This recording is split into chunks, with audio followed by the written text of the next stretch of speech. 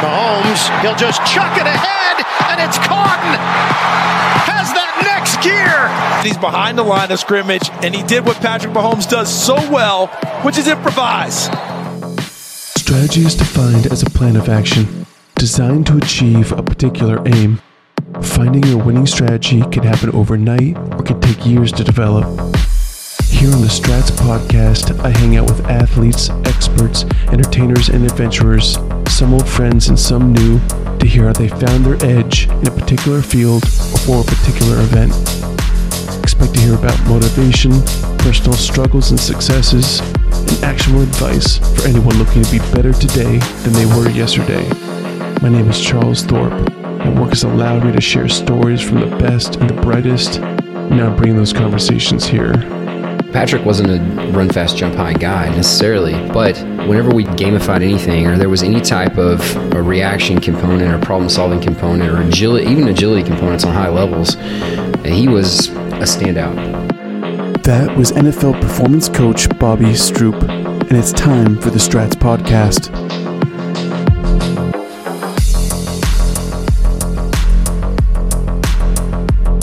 Bobby, great to sit down with you, man. What brought you into the world of training and what made that your calling? You know, I think it starts like a lot of people in any profession is you have an interest, but then you have some type of deficit. And for me, I wasn't very good at sports, but I loved it. You know, I grew up watching sports, always on the TV, but I was the smallest kid in my grade, male or female, until I was about a freshman in high school. And so that made it to where it was almost this thing where I would attach myself to characters like Rocky or any of these things growing up. Really corny, right? Yeah. But it's like you Marvel characters and all this before that was out. There was things that were just I was drawn to. That were just, to me, it was everything. And you start looking at the world through that lens, and all of a sudden training becomes a means to this life that you want. And for me, it was more of a personal conquest of, hey, I don't want to be this kid that's last picked on the playground anymore. And it was a selfish thing. And then by the time I got into high school, even later in middle school, you know, I was training my friends for fun or doing things that other kids typically wouldn't do, spending time in my garage working out on a Proform weight room machine that's like cable. Now, I mean, that thing was a mess, but it was just asking for stuff like that from Christmas all the way to training your buddies growing up. It just is something that I knew I wanted to do from an early age. Yeah, and now let's jump way forward and say, where were you and what were you doing when you first got connected with Patrick Mahomes? So when I first got connected with Patrick, I had just started my business in Tyler, Texas.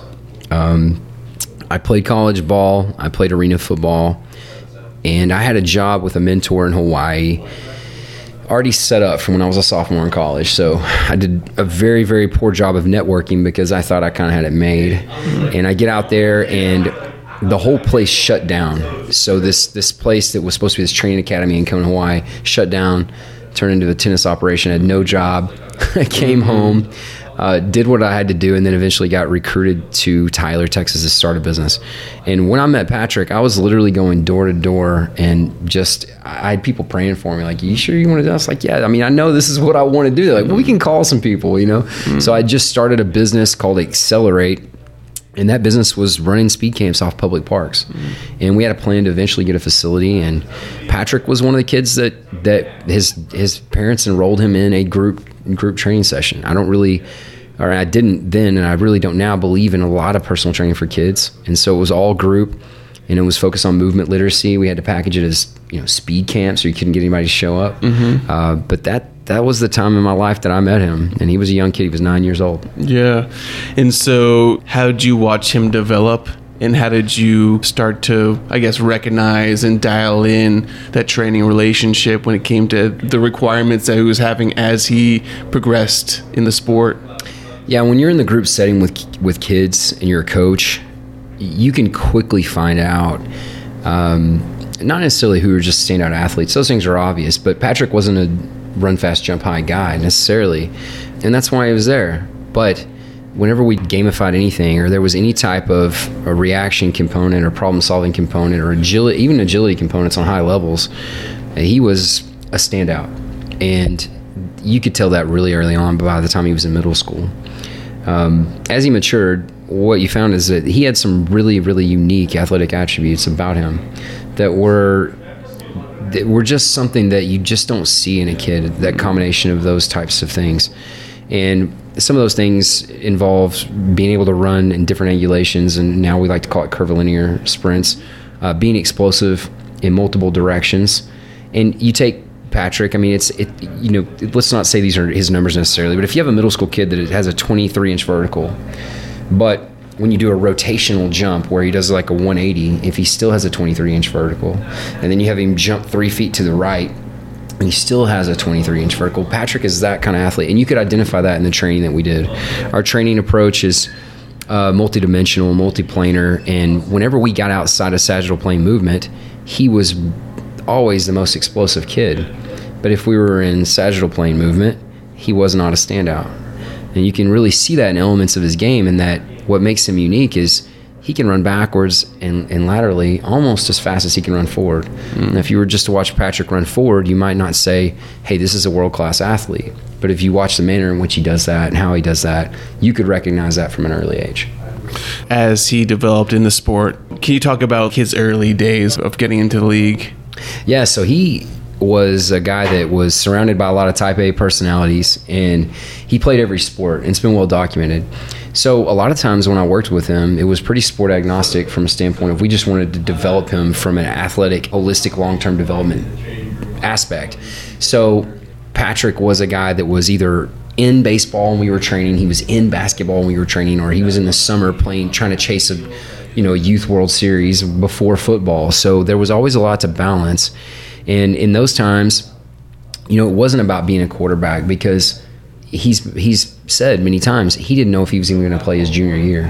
He was not the top quarterback in his grade. He had another kid that is great in his own right, but that ended up playing college baseball. But there was a lot of back and forth. And Patrick wasn't the clear-cut starter until he was third game of his junior year. And so it wasn't like we had this just colossal plan of we're going to take the quarterback world by storm and this is our goal. No, he wanted to win. As long as I've ever known him, he wanted to win state in basketball. He wanted to win state in baseball. They wanted to win state in football. It's always been about winning. And so he didn't really have a lot of these personal goals until he got older.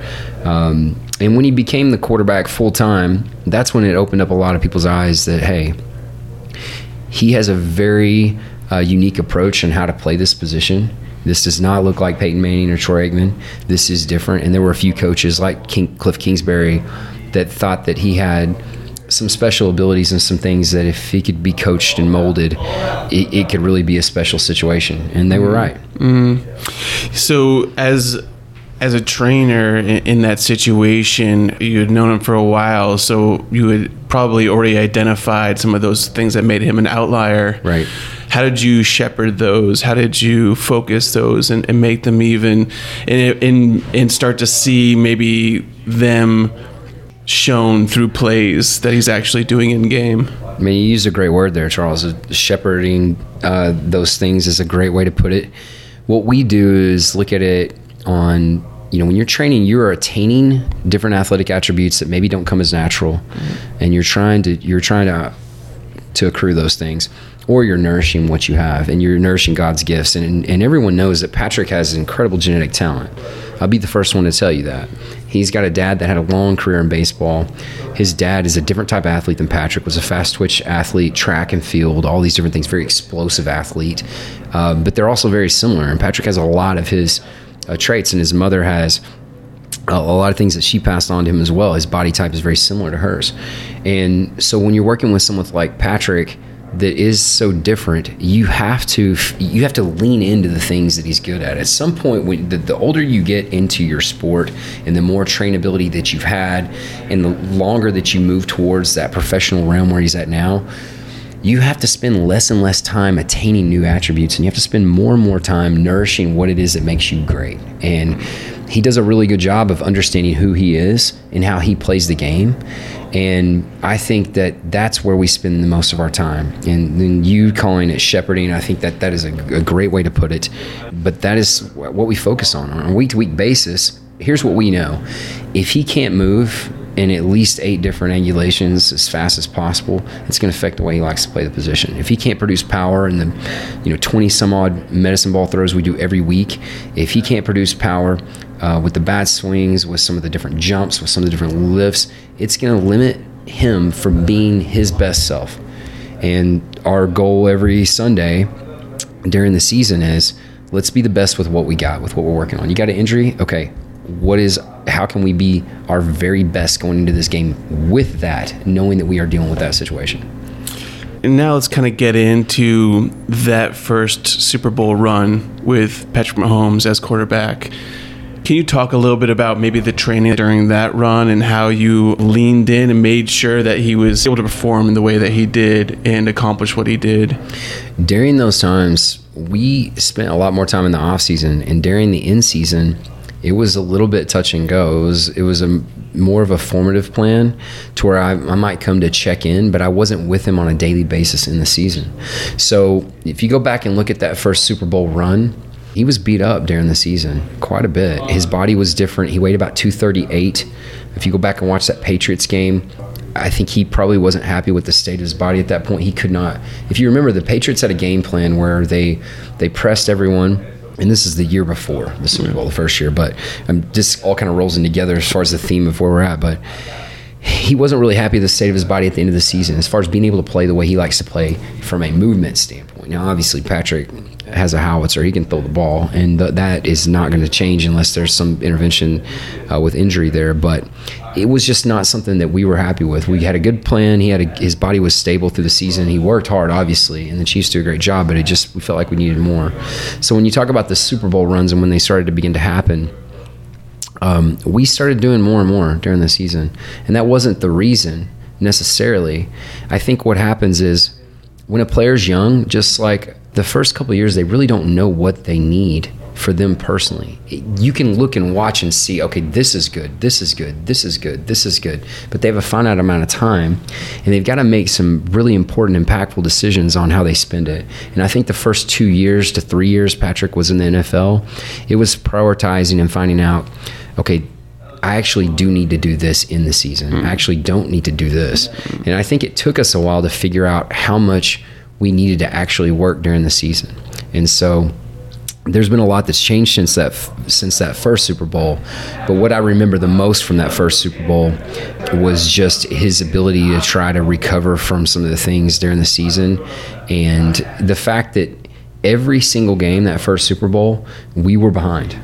And we shouldn't, you could say we shouldn't have won any of the games the entire playoff run. I mean, we were down. Now, some of the final scores you would argue with me, but if you watched, I mean, we were down by 2 scores at halftime, I believe, every single game. And in the fourth quarter against the 49ers, I believe we're down 16 with like 4 or something like that with 4 minutes to go. It was insane. And if you don't have a guy like Patrick Mahomes, you don't win those games. Absolutely.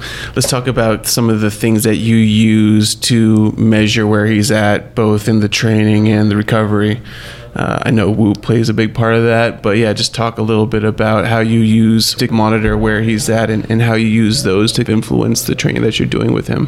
Yeah, there's a couple different categories. Obviously, in the recovery monitoring space, Whoop is a huge tool for us because Whoop allows me to look at his strain scores, which the strain is an accumulated score based off your previous rest, your previous strain, and what your cardiorespiratory output is, a respiratory rate, different things like that. It's a very advanced algorithm that allows me to know, basically how he's living. How are the things that I'm doing stacking up with other things in his life? Because as we know, stress on the body it can come in the form of emotional stress. It can come in the form of physical stress. Stress is stress, and it can end up affecting his performance and his recovery. And the recovery scores are great because sleep duration, sleep quality, all those things he can get competitive with.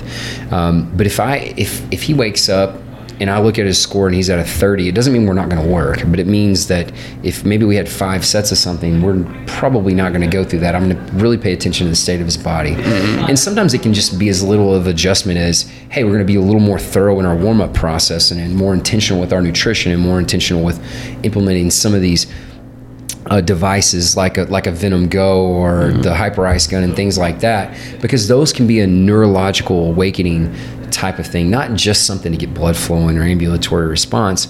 Those things can really be used to kind of neurologically wake up the body and stimulate the blood flow and type of things that we need to optimize that day in the work. You know, and people, and this is, and I know I'm rambling, but like if he were to wake up and have a 21% recovery on game day, it's not like we're like, oh my God, we're going to forfeit. He can't play. It's too high risk like this. And I think too often, right, we get people that are like, this is dangerous for an athlete to look, but it's not. You know, worst case scenario, you get into that situation and you are intentional with how you get ready for the game that day. And you go out there and you do what you got to do. And these guys are performers. That is what they do their whole life. They would not be in this situation if they couldn't go be a gamer when things are suboptimal. That's what they do. And, you know, we do have scores for the game, and he has not. This year he's been in the green every single week of the season, which is remarkable. And we're looking to keep that streak going, you know, hopefully this Sunday. For the first Super Bowl win, you know, when was the last time you saw him before he stepped out on that field? Oh gosh, the first Super Bowl win, it had been weeks. You know, he had some injury things that year, obviously, and it'd been weeks since I saw him. Now the contact was consistent, and with him and with the staff, our FaceTime was a lot more limited back then than it is now. Yeah. You know, So yeah, tell me about the lead up and the process of your work now leading up to this Super Bowl. It's a lot different now. For the past few years, I've been with him year-round on a week-to-week basis. And during the season, we typically work 3 times a week during the season. In the off-season, it's 5 times a week. So to give you a scope of like the time investment that he gives training-wise, you know, the year of the second Super Bowl when he was played injured, that year, this is not an exaggeration, we would work out 4 hours a day because we would combine our first we would do therapy on his foot, and in the training and therapy we would mesh it's a lot of those concepts together, but these sessions end up being 4 hours. I mean, it was just, and then if you threw that day, it was 5 hours. So let's say it was 4 hours just for simple math. We were together 20 hours a week in the off season on a consistent basis that entire off season, and typically start not early in the morning, but early enough to where he can get out there and get off the tee, but, you know, before it's too late in the afternoon. And then in the season, we are typically a Monday, Tuesday, Friday, or 3 times a week. It depends on the schedule for the week, right? With the games on a Thursday, Saturday, or Sunday, or Monday. But during the season, it's more of a time investment of closer to around 8 hours. To 10 max, depending on what we're dealing with. Yeah. So there's a constant progression as far as what we're going for. In the off season, it's about tissue resiliency, pattern stability, some of these different things that are hard to attain during the season because it takes the body a few days to adapt. In the season, what we're really working on is getting the body primed and prepped to be able to hit some small peaks throughout the season and be ready for the playoffs and the Super Bowl. So, for instance, we've got our A day, B day, and C day. A day, if you want to just show like big broad umbrellas, A day is mainly mobility. It's going to look like a gymnastics workout, a lot of stretching, a lot of different type of yoga and Pilates looking type movements, Eldoa, different type of poses, positions, back bends, all these different things. Getting him used to grounding, getting him used to being able to have a relationship with the ground, 1, 2, get your shoes off, get out of the cleats, reset everything. And it's almost a litmus test of, okay, here's your different foot position. Squats, this is not in a good situation. We need to get this to this point before Friday or before Wednesday. And then you got your B day, which is going to be more of a traditional strength conditioning approach where we have targeted percentage-based loads where we're going for somewhat of a bleed of power or maximal strength on those days, depending on where we are in our cycle of training and during the season.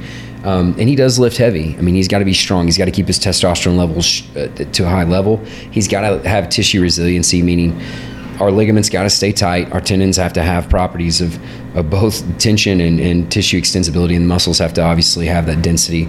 A series elastic component with the fascial system. So we've got to check in on these things. He's got to work. He's a human being before he's a quarterback. So those B days or Tuesdays, rather, or whatever they are in the week, the second day it's going to feel a lot more traditional. And those are long days. Those are 2-hour workouts where we sprint, we jump, we move, all things considered, if we're healthy. Right. And if we're not healthy, that doesn't mean we scratch the workout. It means that, you for instance, let's just say you have a fractured wrist. Oh, well, that's fine. We're going to do rotational cable pulls instead of bat swings. Or you've got a bum ankle. Well, great. Well, then we're going to do full speed squats with one leg elevated, or we're going to do some type of unloaded jump that you can handle with the other leg. Or, there's other technologies that the Chiefs could implement and we can proactively communicate. There's never a situation, injured or not, that we do not train for these properties of athletic performance. Because health, performance, and player development is that's a relationship. That's a triad. That's not something that you omit one because the other is a problem. You can't say, well, I'm not healthy, so I can't train. No, you can't say, well, I was inaccurate, so I'm only going to throw this week, and I'm not going to. No, you can't say, well, I got caught on a scramble, I'm only going to train. No, that has a relationship. And then finally, C day, the last day, is more of a neurological ramp up. So the goal is to do underload. Basically, you're going to do sub 20% loads over speed, and you're going to do underweight on any type of throwing type of movement. You're going to do underweight on any type of rotational type of movement. What you're trying to do is set the body up to where the thoracic spine is moving faster than it needs to in the game. His running speed is faster than he's going to need to run in full pads in the game. In multiple ways, curvilinear and straight and backwards and all these different things, that he can show explosive power in different med balls with a light med ball, that he can jump with light weights. So it's not like we're in there trying to lift 550 on deadlift on Friday. As the week goes on, we should move faster towards the game. And even if you have an injury, you can do fast cable pulls. You can do a lot of things that ramp the body up for speed, because it's almost more of an electrical thing than a physiological thing come that day. Yeah, and you mentioned the way that he throws is unlike any other quarterback. You mentioned some of the cable pulls.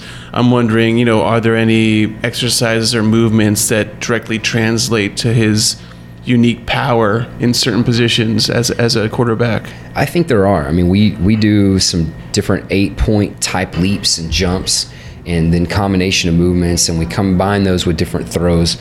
You got to be really careful about trying to be super functional trainer guy and getting him out there with the football. That's really not my place. It's been well documented that we do locomotion patterning throws, but that's not me being a quarterback coach. That's me putting him through asymmetrical movement patterns and focusing on movement literacy and having him with basically his football is like a baby blanket there. It's like, okay, this is comfortable for you.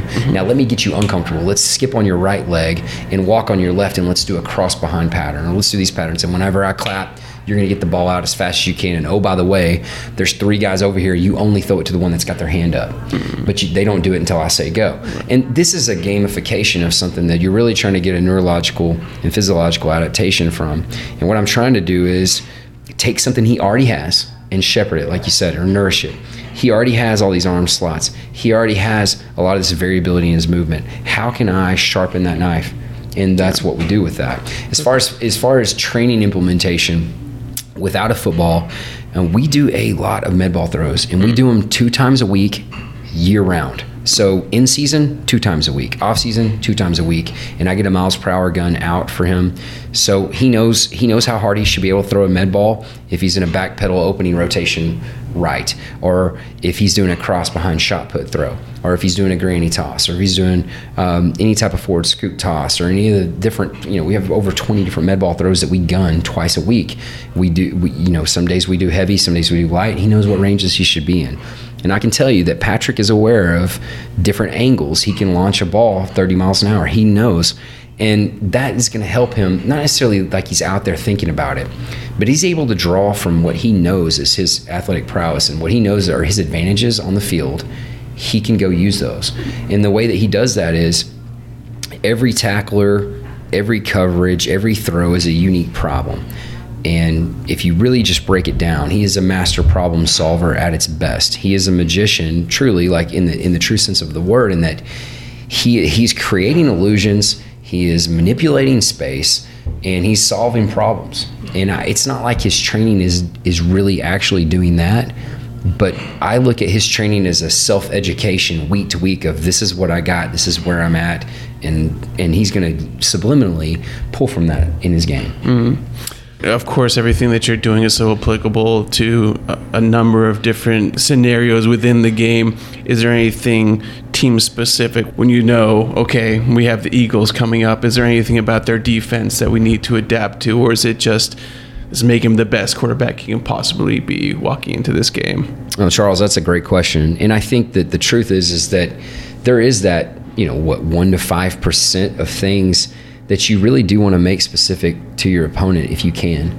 Now, I'm not going to tell you that we're sitting here and I've got a player chart and I'm like, we're gonna lift 50 more pounds this week because Dominican Sue's going to hit you head on. It's not that, and you know that. I'm just, for the listeners out there, if we know that there's an active D-line, sometimes like the Patriots have a scheme that a lot of teams adopt where they rush as one, and that's a different type of situation than when you have an Eagles line that has some specialized pass rushers that are going to get up the field. Mm-hmm. And when that happens, you're going to typically be more active of a mover. And then when you've got more pressure on the inside, that means you're going to do more.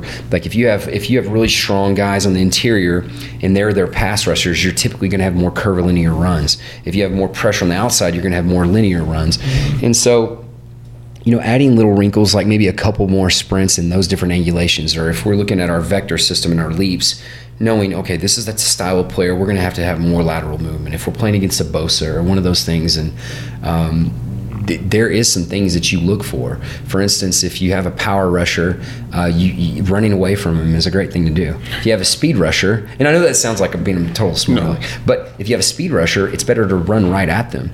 It's better to pass a fast train than run from it, right? Mm-hmm. So having different, movement strategies with those kind of things, or let's say you're dealing with an element where it irritates you to move to the left. Well, knowing that if you need to break the game open with a scramble, try to break open to the right because you have less pain tolerance and you could run faster going that direction.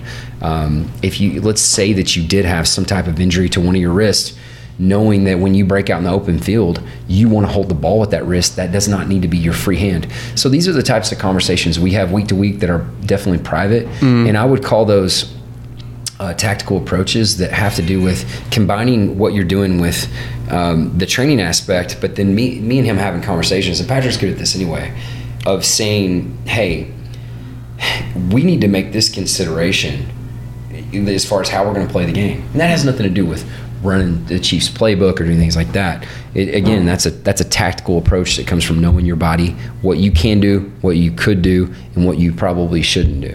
When's the last time you got a whoop reading from Patrick? Oh, every day.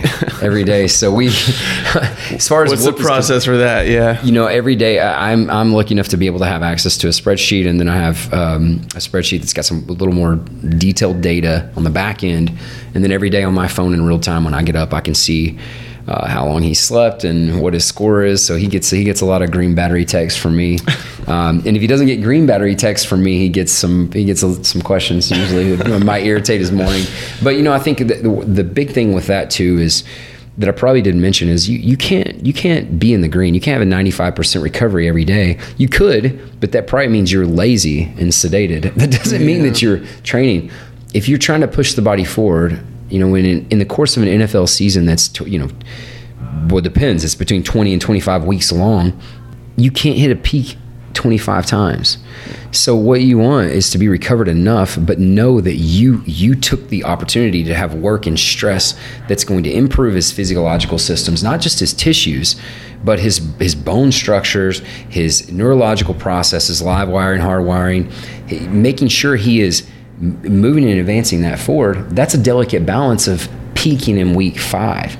You really want to be in the range to where you're in the green for the recovery, but not at a peak. And if you were to hit a peak, you'd want it to be in the Super Bowl. So there is a delicate approach to that, and I'm probably way too analytical. The only thing I'd give myself credit for as far as that's concerned is I don't take every little conversation to Patrick on that stuff. That's what I'm passionate about. What he wants to hear from me is, should I do more or less? What body weight do you think I need to be at this week? And those things do change depending on the state of his body. And kind of on the technology side, what I found with most athletes, the least amount of communication is better. And if you find a way to gamify the process, then they're going to have passion for it, because none of these guys that are in this position want to lose at anything. I don't care if it's beer pong or darts or Super Bowls. And it certainly isn't going to be recovery score. They don't want to lose on that either. So that's been definitely a key factor for us. Perfect. Do you have does he have a process or a routine when it comes to warming up, training, stretching, like game day? Take me into game day, kind of what's his roadmap that you've consulted on? Yeah, he's a really superstitious guy. So he kind of does the same warm-up every single time. What you're going to find if you get out to the field early and you watch Patrick, he's going to go through what we call some of our Romanoff upper body stretches, which is basically awakening the tendons, ligaments, fascial system, and multiple different joint ranges and motions with the upper body. And it kind of looks like wrist stretches and different things to the naked eye. Then he's going to do his on-air arm workout, or not arm workout, but arm care routine, and where he's trying to speed things up and wake things up. And then he's going to have a series of different swings and what looks like basketball pivots. That's kind of awakening the fascial system, trying to get those deep fascial lines, the 12 meridians kind of going. And then you're going to see him doing skips, backward running and jogging, and real lazily kind of getting his body going, a couple jumps here and there. And then what I found, and this is definitely not something that I wrote up, but he's going to shoot the football like a basketball a few times. He's going to throw fades, and he's going to jog around, and he has his same routines. He goes into this corner of the end zone, does this. I'm not going to give it away. I don't want people huddling over there. But he goes into this corner of the end zone, does this little thing. He goes over here and does a tuck, jump, and flex. He goes over here to pray. He's very regimented, and I love that about him, because it does make my job easier. That's for sure. It's great to watch, man. Is it tough for you to watch as obviously a trainer and somebody who cares for him personally to watch a game? It is. The worst thing is I can't do anything. I'm just, I'm all anxious for nothing. Like, what am I going to do? And then why am I worried? Because Patrick's my client. So he's given me plenty of evidence. I don't need to be worried. But yeah, there are some times. I mean, I will tell you that the Jaguars game was not a fun watch for me. First off, the Jaguars are a very underrated team. We knew it was going to be hard anyway. You go out there and everyone's talking about how the Chiefs are going to beat them, and that wasn't helpful for the Chiefs and for Patrick, because it was a lot of respect and we knew what we were up against. But they got after him really good, and that injury in the first, I believe it was the first quarter, in the second or third series maybe, he was moving around great. In fact, there was an option play in the first quarter, and I loved it. And I think it was the second series. And that was stressful. That is one of those moments where you want to help. You don't know what to do. You have to trust in the processes and the people, and know that he's going to make the right decisions on what to do, and then know that he's furious. And then your mind starts going toward, all right, if we can win this game, I've got to create a plan on Monday, and we got to figure out how are we all going to work together on this. What's he going to do? What's MRI going to say? So I would be lying to you if I said it was all fun and games. I'm not up there having necessarily drinks and social time. I'm pretty focused on the game, and I want to see how he's moving and what we're doing. Yeah, so you're at work. I'm at work. Yeah, absolutely, yeah. absolutely. But also try not to stress everyone out around me, which is, I don't always do great with that. Exactly. Well, awesome, man. It was a great chat with you. Great conversation, and good luck to everybody on the games. He looks great. I appreciate that. Thank you, Charles. Your questions were great, and I can tell you have a great approach to training. By the way, that your neurolinguistics, you've been around this, you know what you're doing, and I think he looks good too.